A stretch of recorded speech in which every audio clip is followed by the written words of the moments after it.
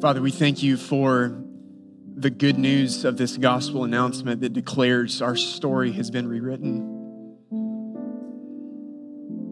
We are no longer dead in our sins. We are no longer slaves to our sins. We are no longer slaves to this world, but we are your sons and your daughters through faith in the perfect finished work of your Son, Jesus Christ, who did for us what we could never hope to have done for ourselves.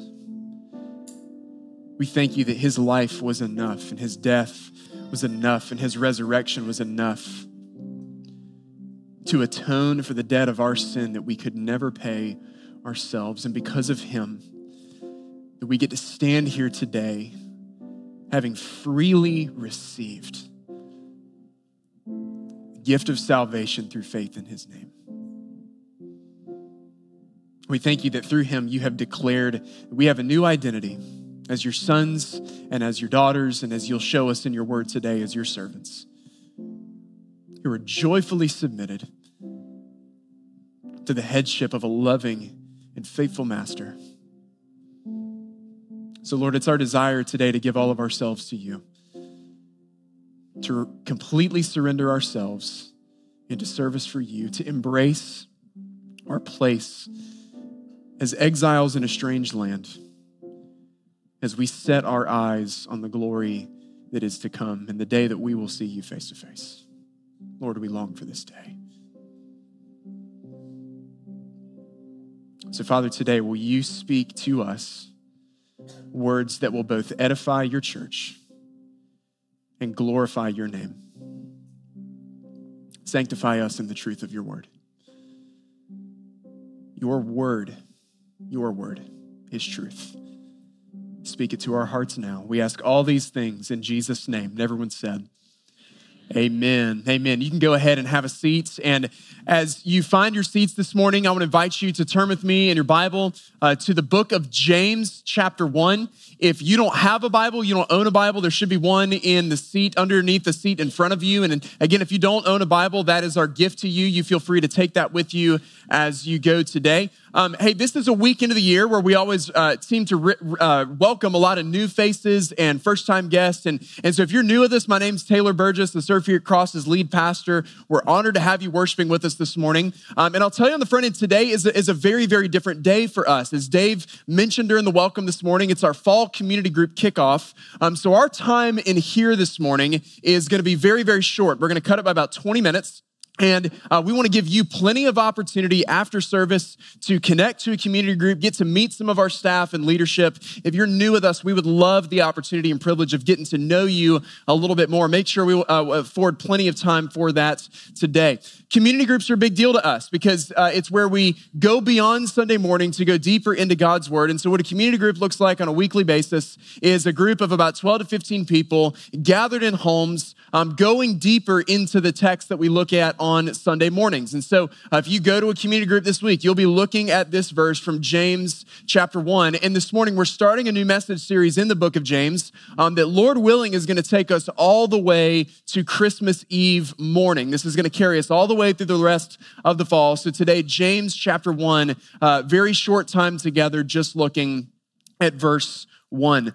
The book of James was written by James, who is the half-brother of Jesus Christ. We make that distinction because there's a lot of guys named James in the New Testament, and we use the language of half-brother because while James and Jesus shared the same mother, which was Mary, Jesus, of course, had a heavenly father, not a biological father, the way that James did with Joseph. And as best as we can tell, this letter was written around 40 to 45 AD, which would make it actually the earliest book that is written in the entire New Testament. That's significant. We'll get into why that is over the next several weeks. And the recipients of this letter are believers who have just been scattered all throughout the world as a result of a wave of persecution. And the primary purpose that James has written this book for is to show us that true saving faith in Jesus Christ will inevitably lead to a life of good works.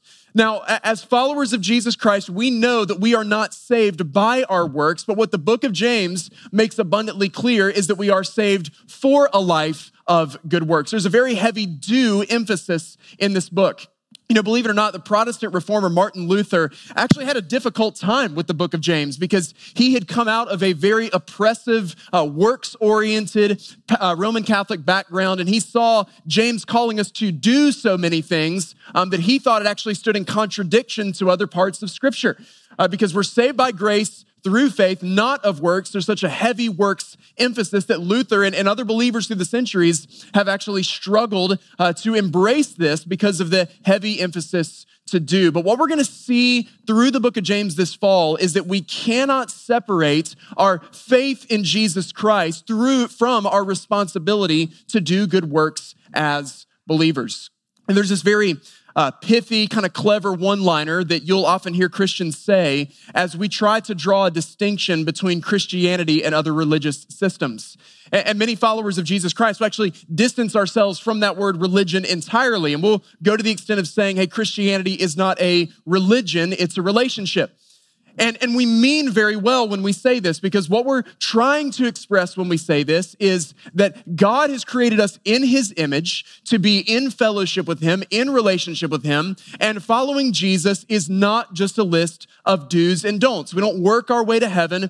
We receive salvation by grace through faith in Jesus Christ. So we'll say, hey, it's not a religion, it's a relationship. But sometimes I wonder, like we attach ourselves to these cute little one-liners and they look good on t-shirts and sound good on bumper stickers. But I wonder oftentimes, how much do we listen to pay attention to see if these things actually square up with what Scripture says?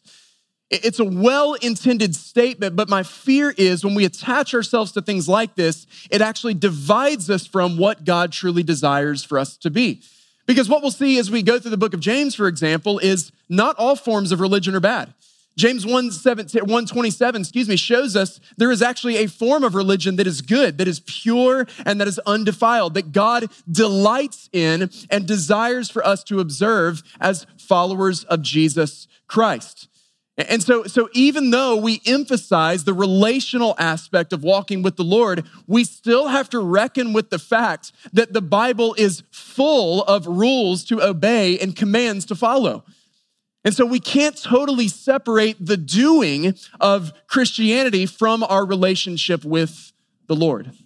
So it's not entirely accurate to say that it's not a religion, it's a relationship. It would be more accurate to say Christianity is a religion of relationship.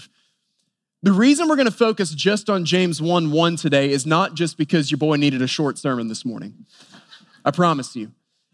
James 1:1 sets the trajectory for the rest of this book. And listen, if you don't get this today, you will miss the point of the next 15 weeks. What we're going to see in James 1 this morning is that everything we do for Christ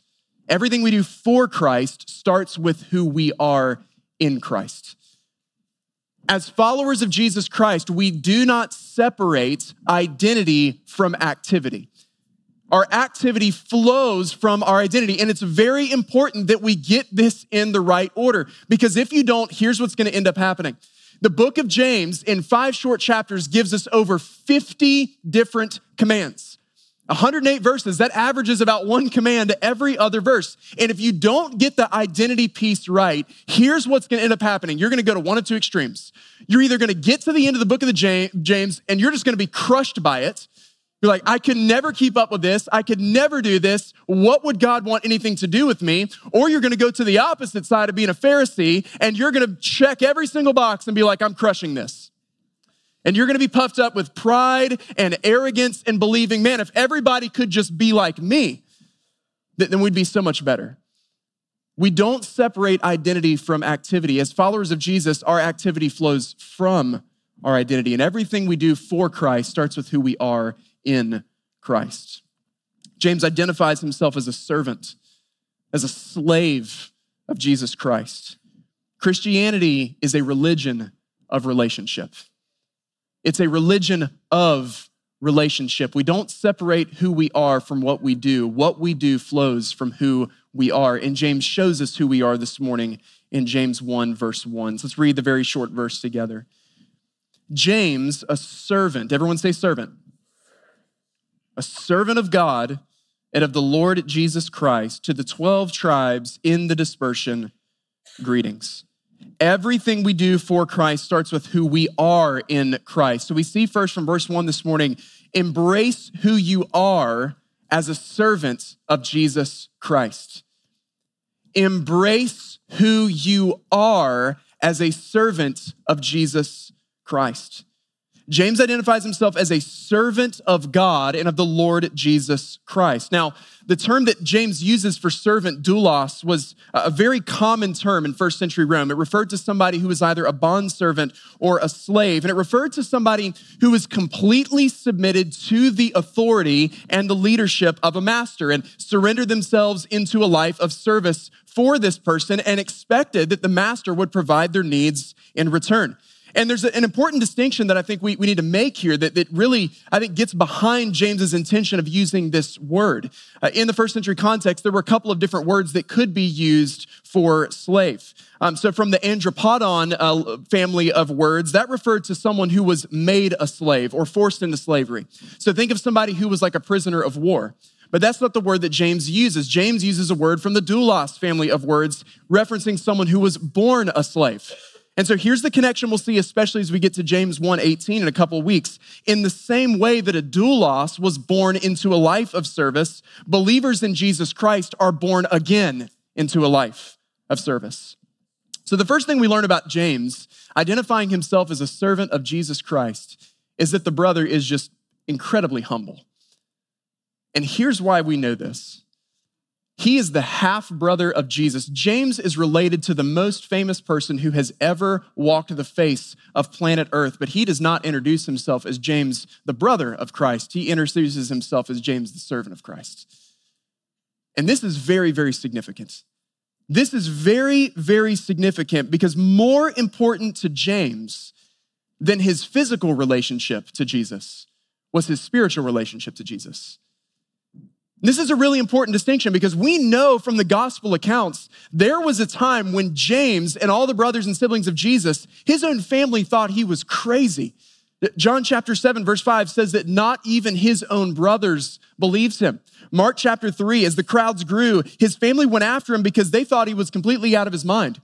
But Paul says in 1 Corinthians 15:7 that following his resurrection, Paul explicitly states that Jesus appeared to James.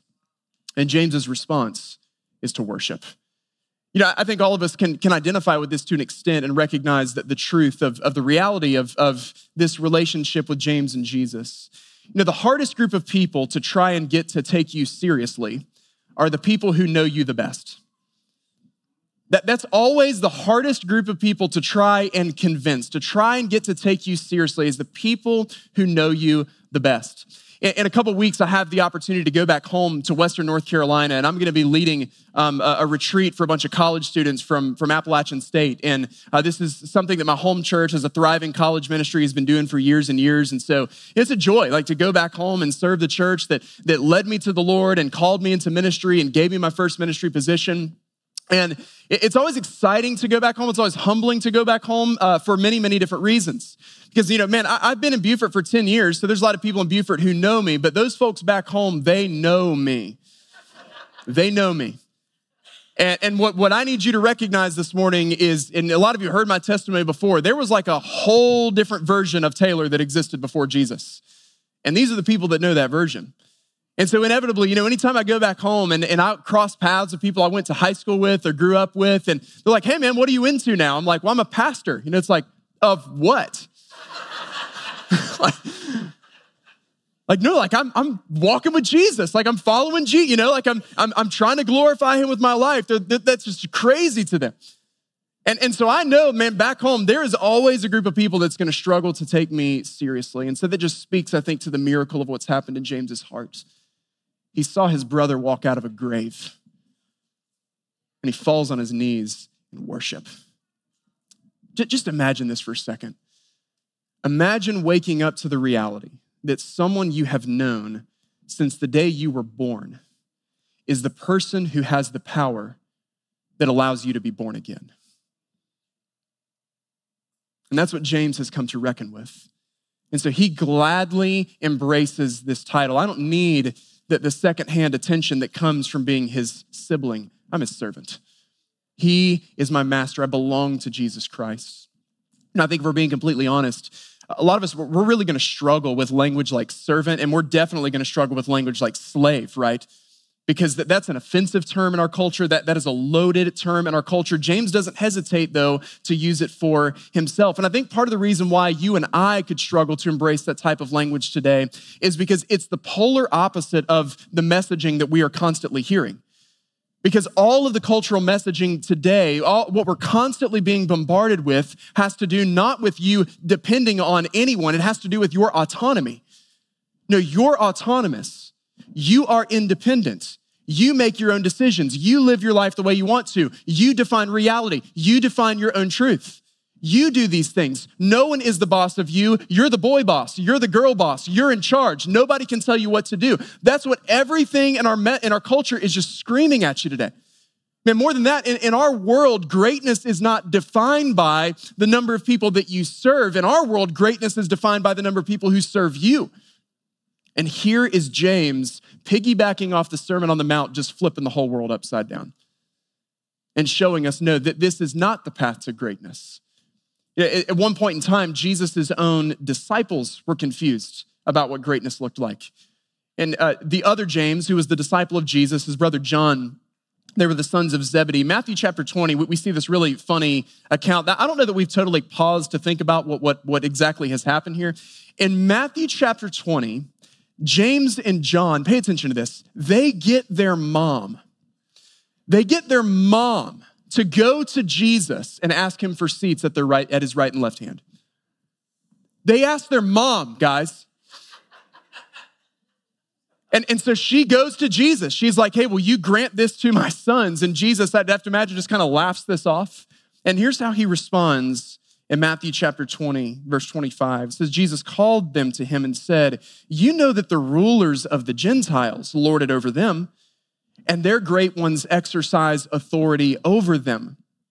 It shall not be so among you.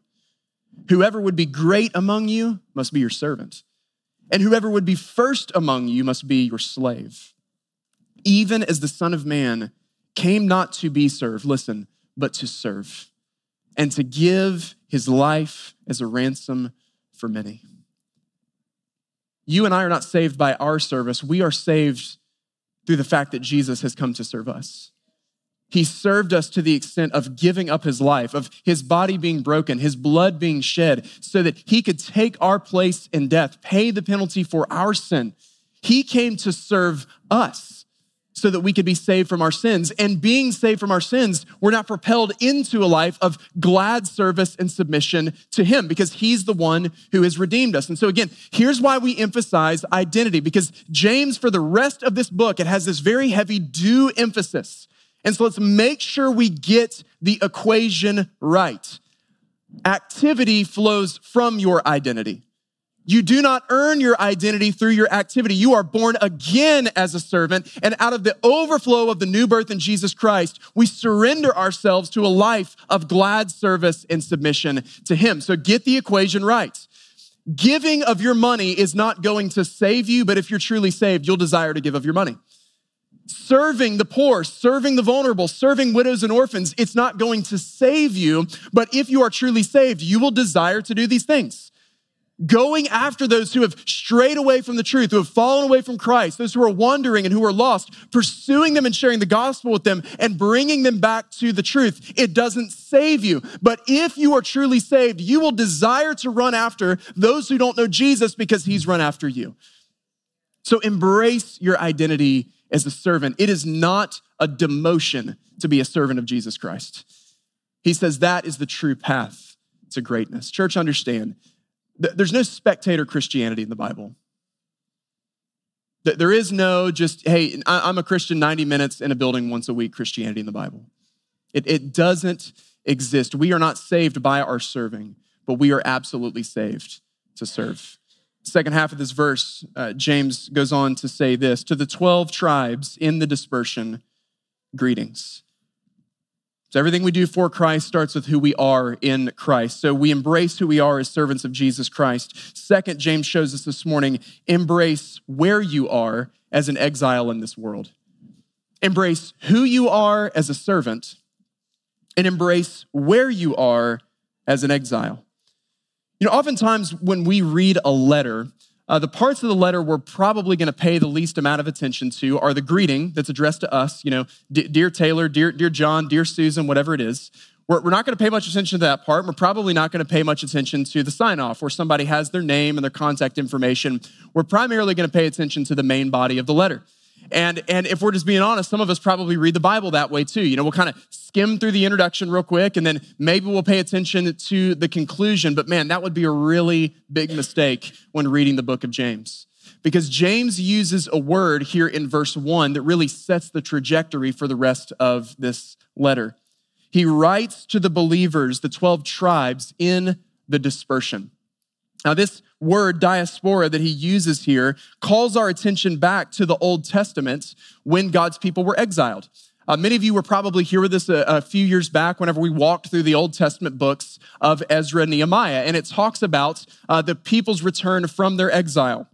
722 BC, Israel was exiled by Assyria, and then Judah was exiled by Babylon in 586 BC. And then that exile ended under the reign of King Cyrus from Persia, and God's people were led back to their land through the leadership of Zerubbabel and Ezra and Nehemiah. And so whenever people read and they heard that word diaspora, it would have called their attention back to this. But at this point in time, they had returned from that exile. So now James is speaking to a new kind of exile.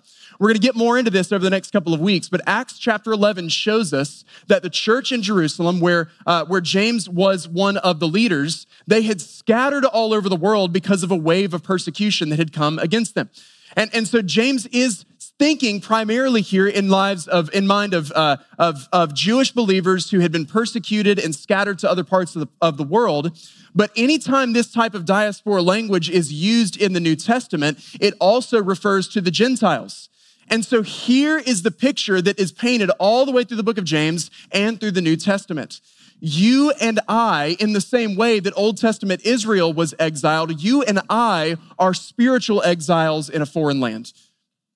Church, I don't know about you, but every once in a while, I need the very clear reminder that this world is not my home, that I don't belong here, that we have been made for a different world. And here's where I fear that many of us easily fall into.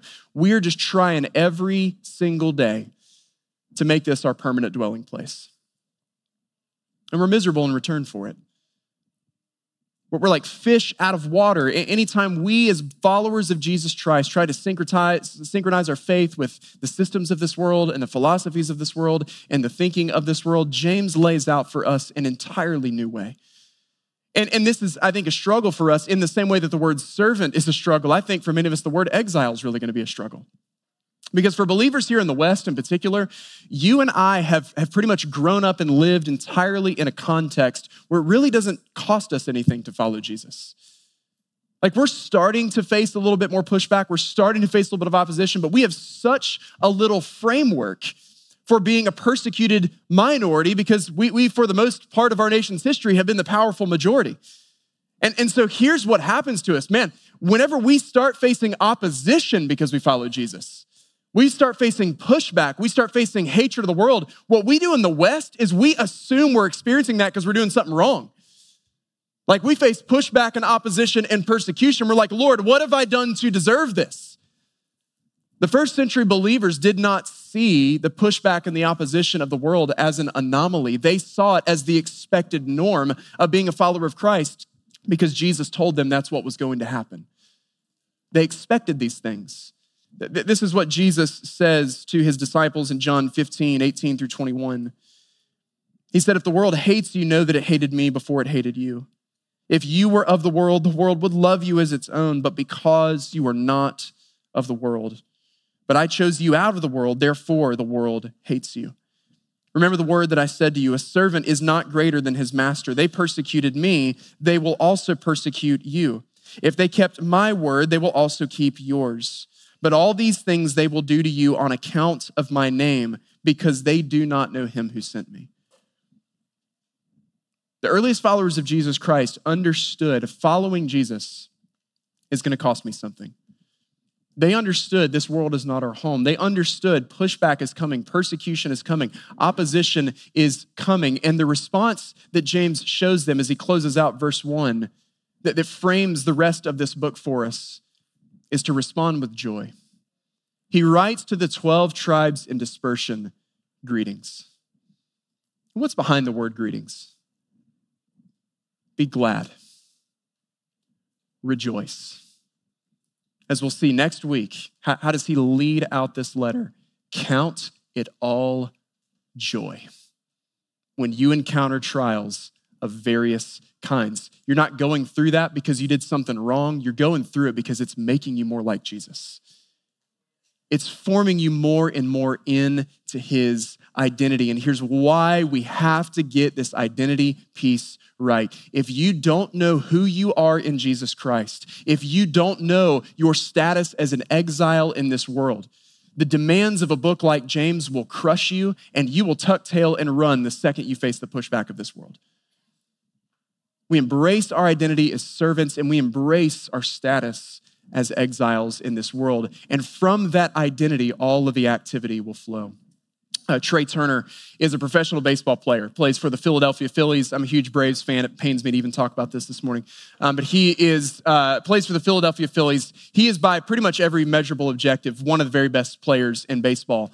In the offseason, he signed with the Phillies a contract, 11 years, $300 million. If anybody wants to let Trey Turner know, we need a little bit more parking out here. If anybody knows Trey, maybe just shoot him a text when service ends today.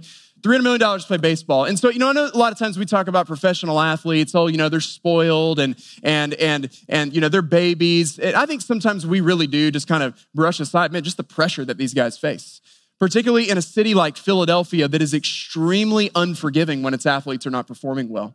And so Trey signs this massive contract in the offseason, and for the first several months of the season, he was terrible.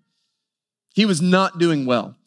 He was really a liability on their team and was not performing up to the standards of his contract. He was being booed by the fan base. He was taking responsibility for different losses that they had.